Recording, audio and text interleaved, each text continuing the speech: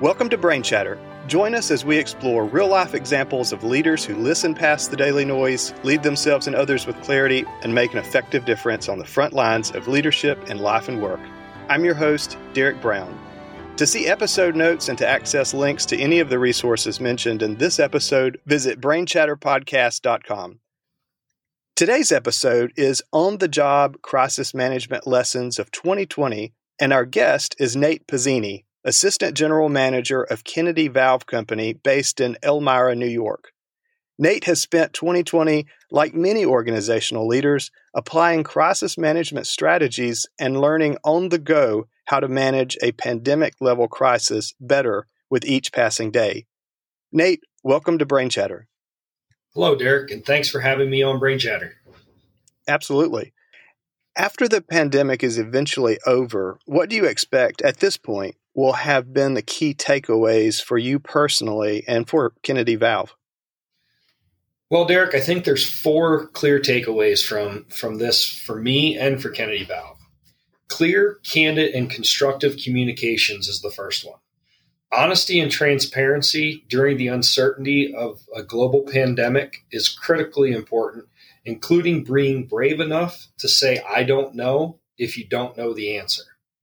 The second one is visibility, being visible to my team and not hiding in my office. My team members saw me every day walk the floor, interact with them, and doing my part to help with the disinfection plan. The greatest credit earned was during the small group town hall sessions, giving team members the opportunity to see and speak with key managers on the topics and the plans moving forward. The third thing I would like to say is fair, firm, and friendly, conveying that we're all in it together, and being all in it together means that everyone is held to the same standards and expectations. And the last thing is establishing the environment of trust through teamwork and effective, meaningful communications. Thank you for sharing those.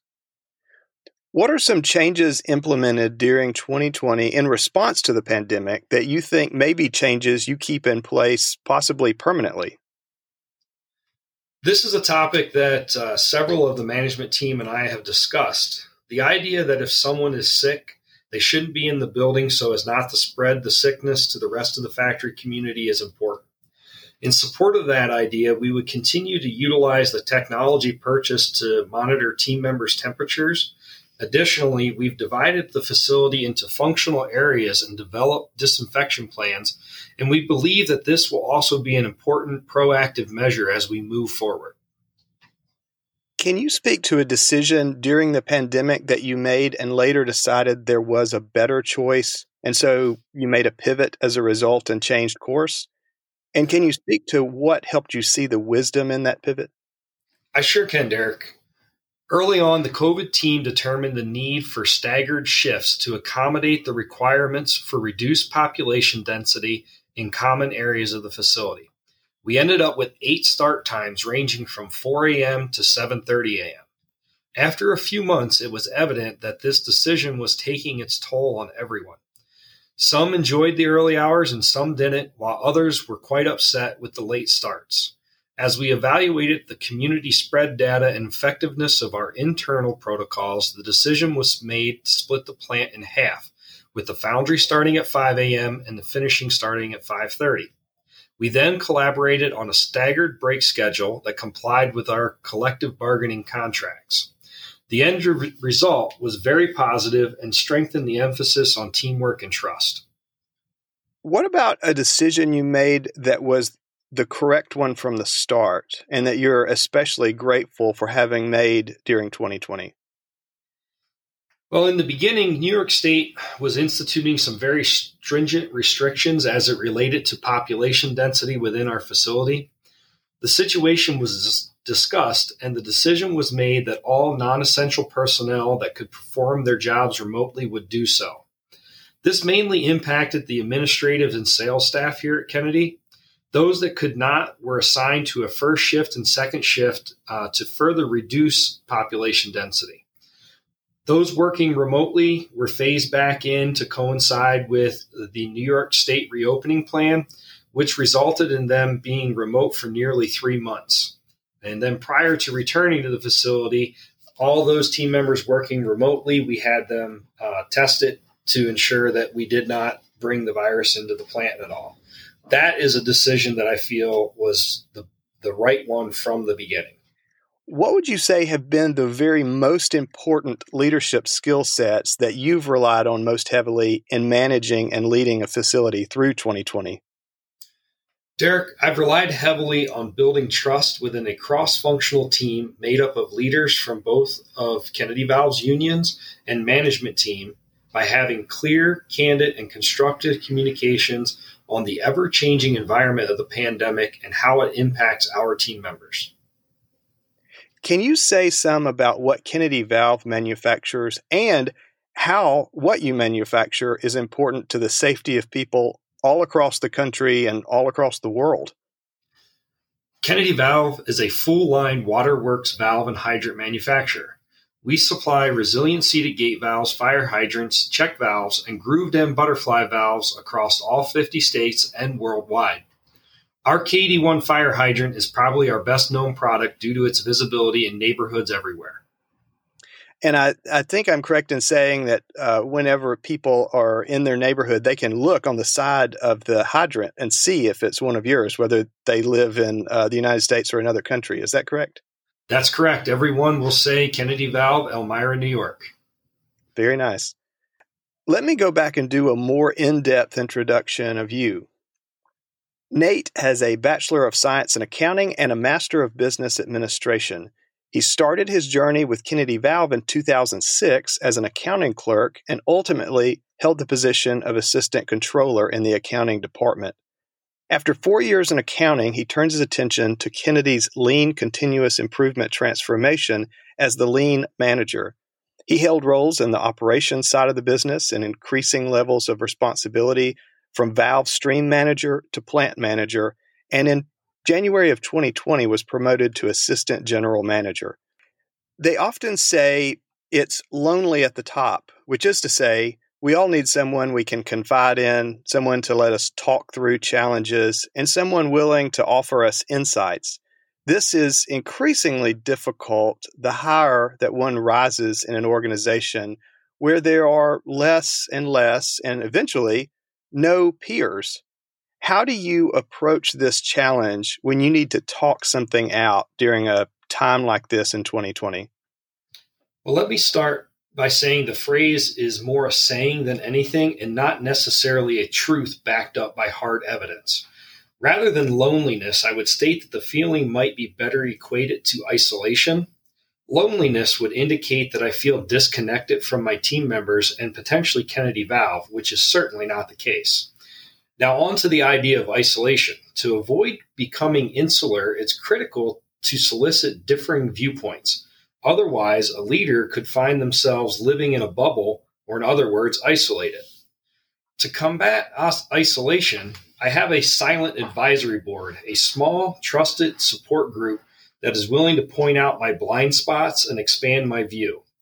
I find this to be critical when approaching challenging situations or topics, such as we are experiencing these days.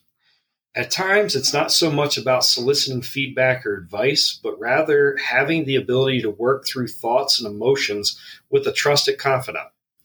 The last point I'd like to make on the topic of lonely at the top is that it's critical to remain connected to the company and its vision, mission, and values, connected to the team members that make up our factory community, and lastly, connected to the customers and end users that purchase our critical infrastructure products. So, Nate, you mentioned that you have a silent advisory board. Are the people on this board people that are inside your facility and outside the facility, or are they at other locations in your company? How do you pick who you want on that advisory board? Well, Derek, it is made up of people both inside and outside the walls of Kennedy Valve. I have a few here within the walls of Kennedy Valve that I really trust and are open to providing me those expanded viewpoints. And then I do have some connection with managers and leaders in other McQuain organizations that are open to hearing me out and providing me with their thoughts and feedback also. And do you all talk at the same time, or are these people that you sort of go to on a one-on-one basis whenever you're perhaps considering choices when it comes to a big decision? I really use it more as a one-on-one because I would prefer to gather and solicit that feedback individually, and it allows me time to also evaluate that information and make some decisions off of it.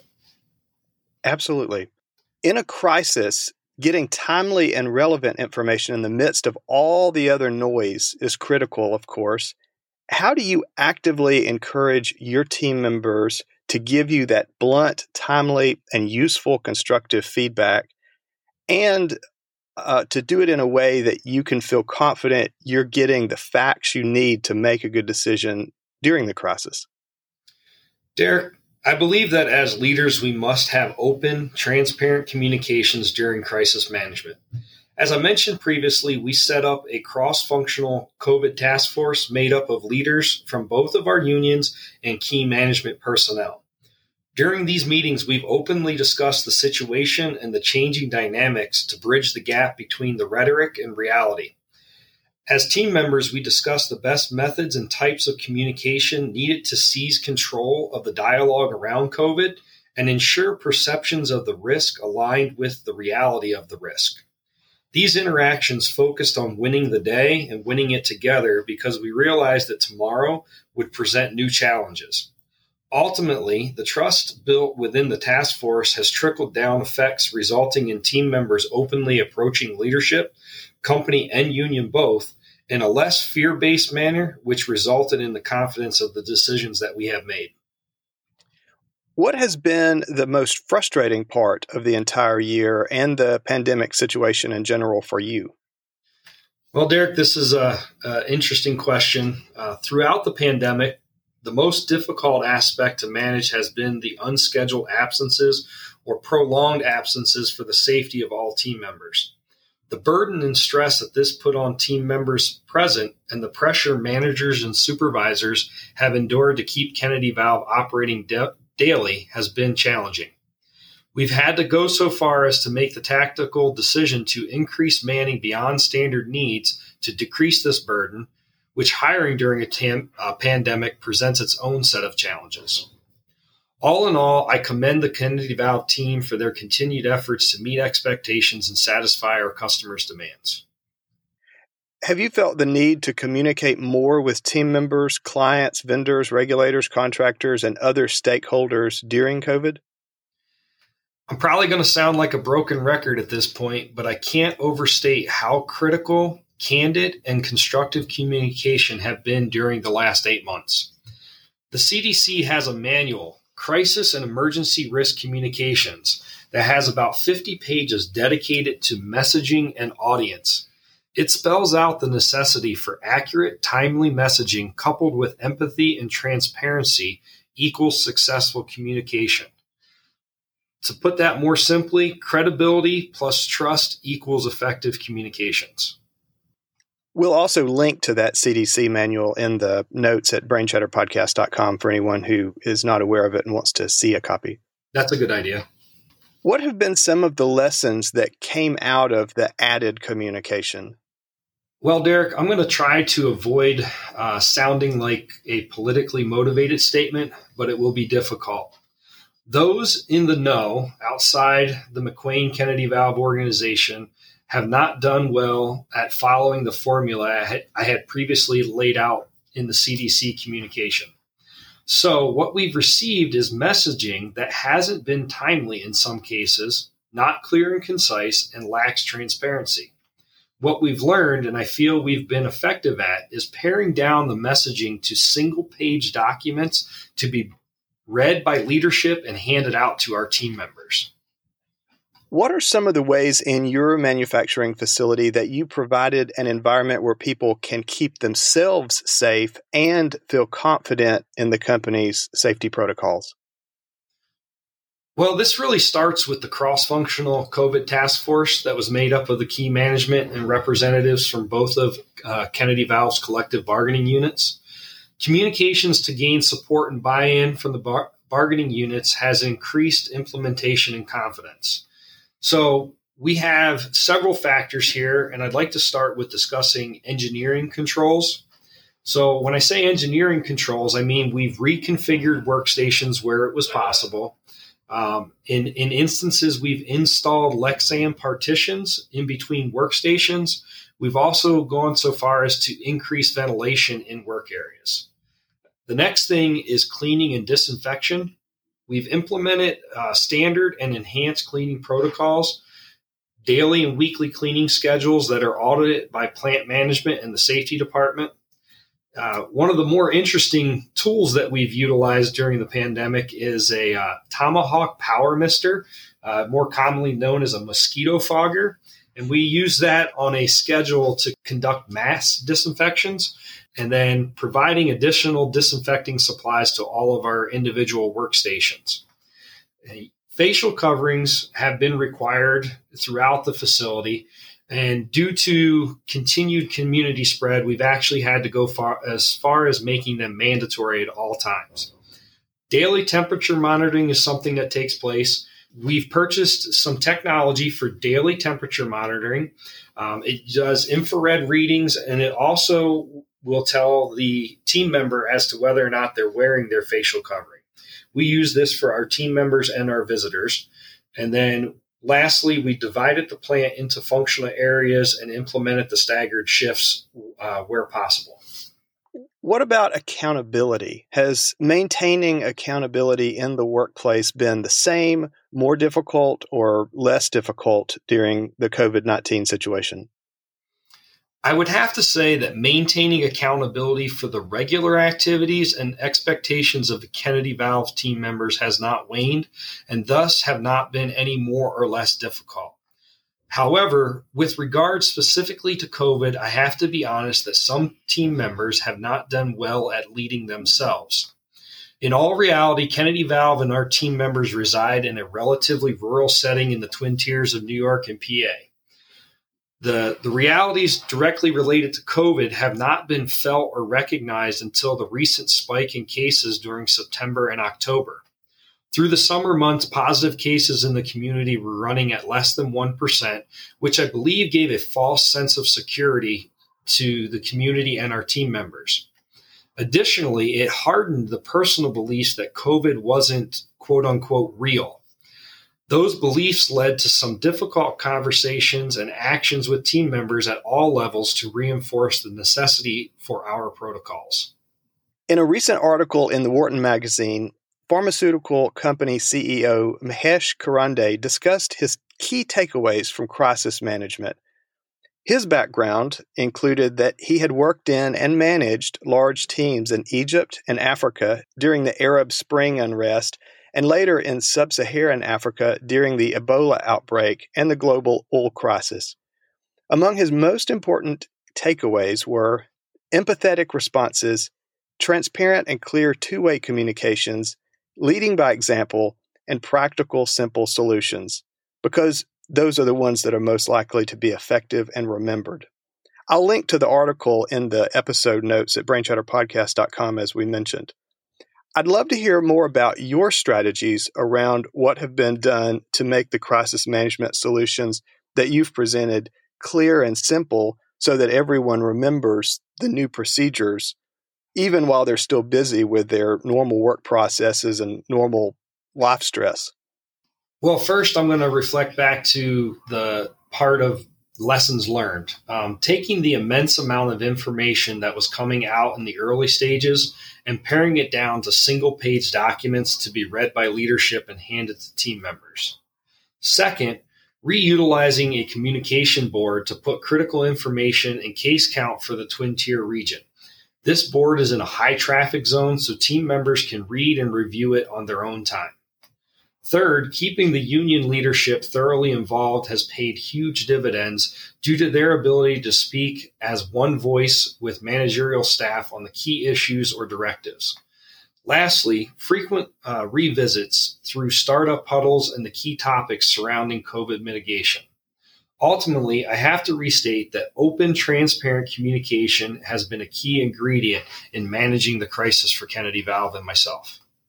In one of our recent Brain Chatter podcast episodes, which was the one where we interviewed the CEO of Shipt, Kelly Caruso, she shared with me her favorite question of insight that she regularly asks her team.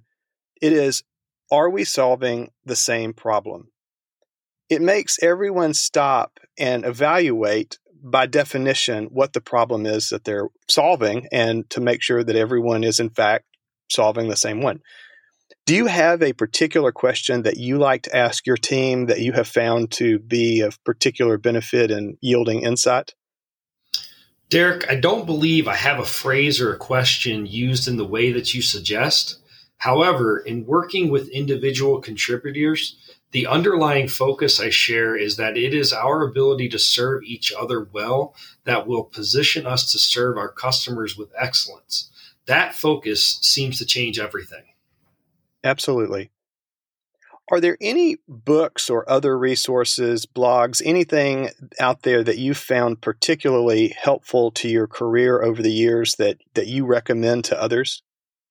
Yes, I have a few authors that I enjoy reading and frequently revisit some of their writings.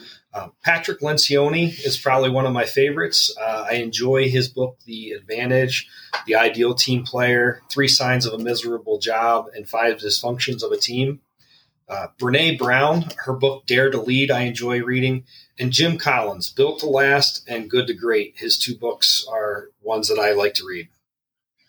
Thank you for sharing those. We've covered a whole spectrum of issues and topics today that tie into your crisis management in 2020 and what a year for it. What have we missed? Derek, I feel as though we've completed a fairly deep dive into Crisis Management 2020. I greatly appreciate you presenting me the opportunity to share my thoughts on the subject with you and the Brain Chatter listeners. Absolutely.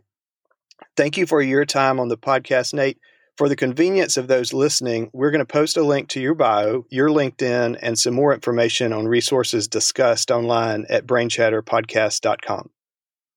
Brain Chatter is a production of Ken Chapman & Associates, Incorporated. We assist clients across North America and beyond with leadership development, corporate culture transformation initiatives, behavior-based professional development for health and safety issues, individual and team assessments, conflict and performance management, succession planning, and team building, making a difference in organizations and individuals' lives for almost 40 years. Learn more at leaderscode.com.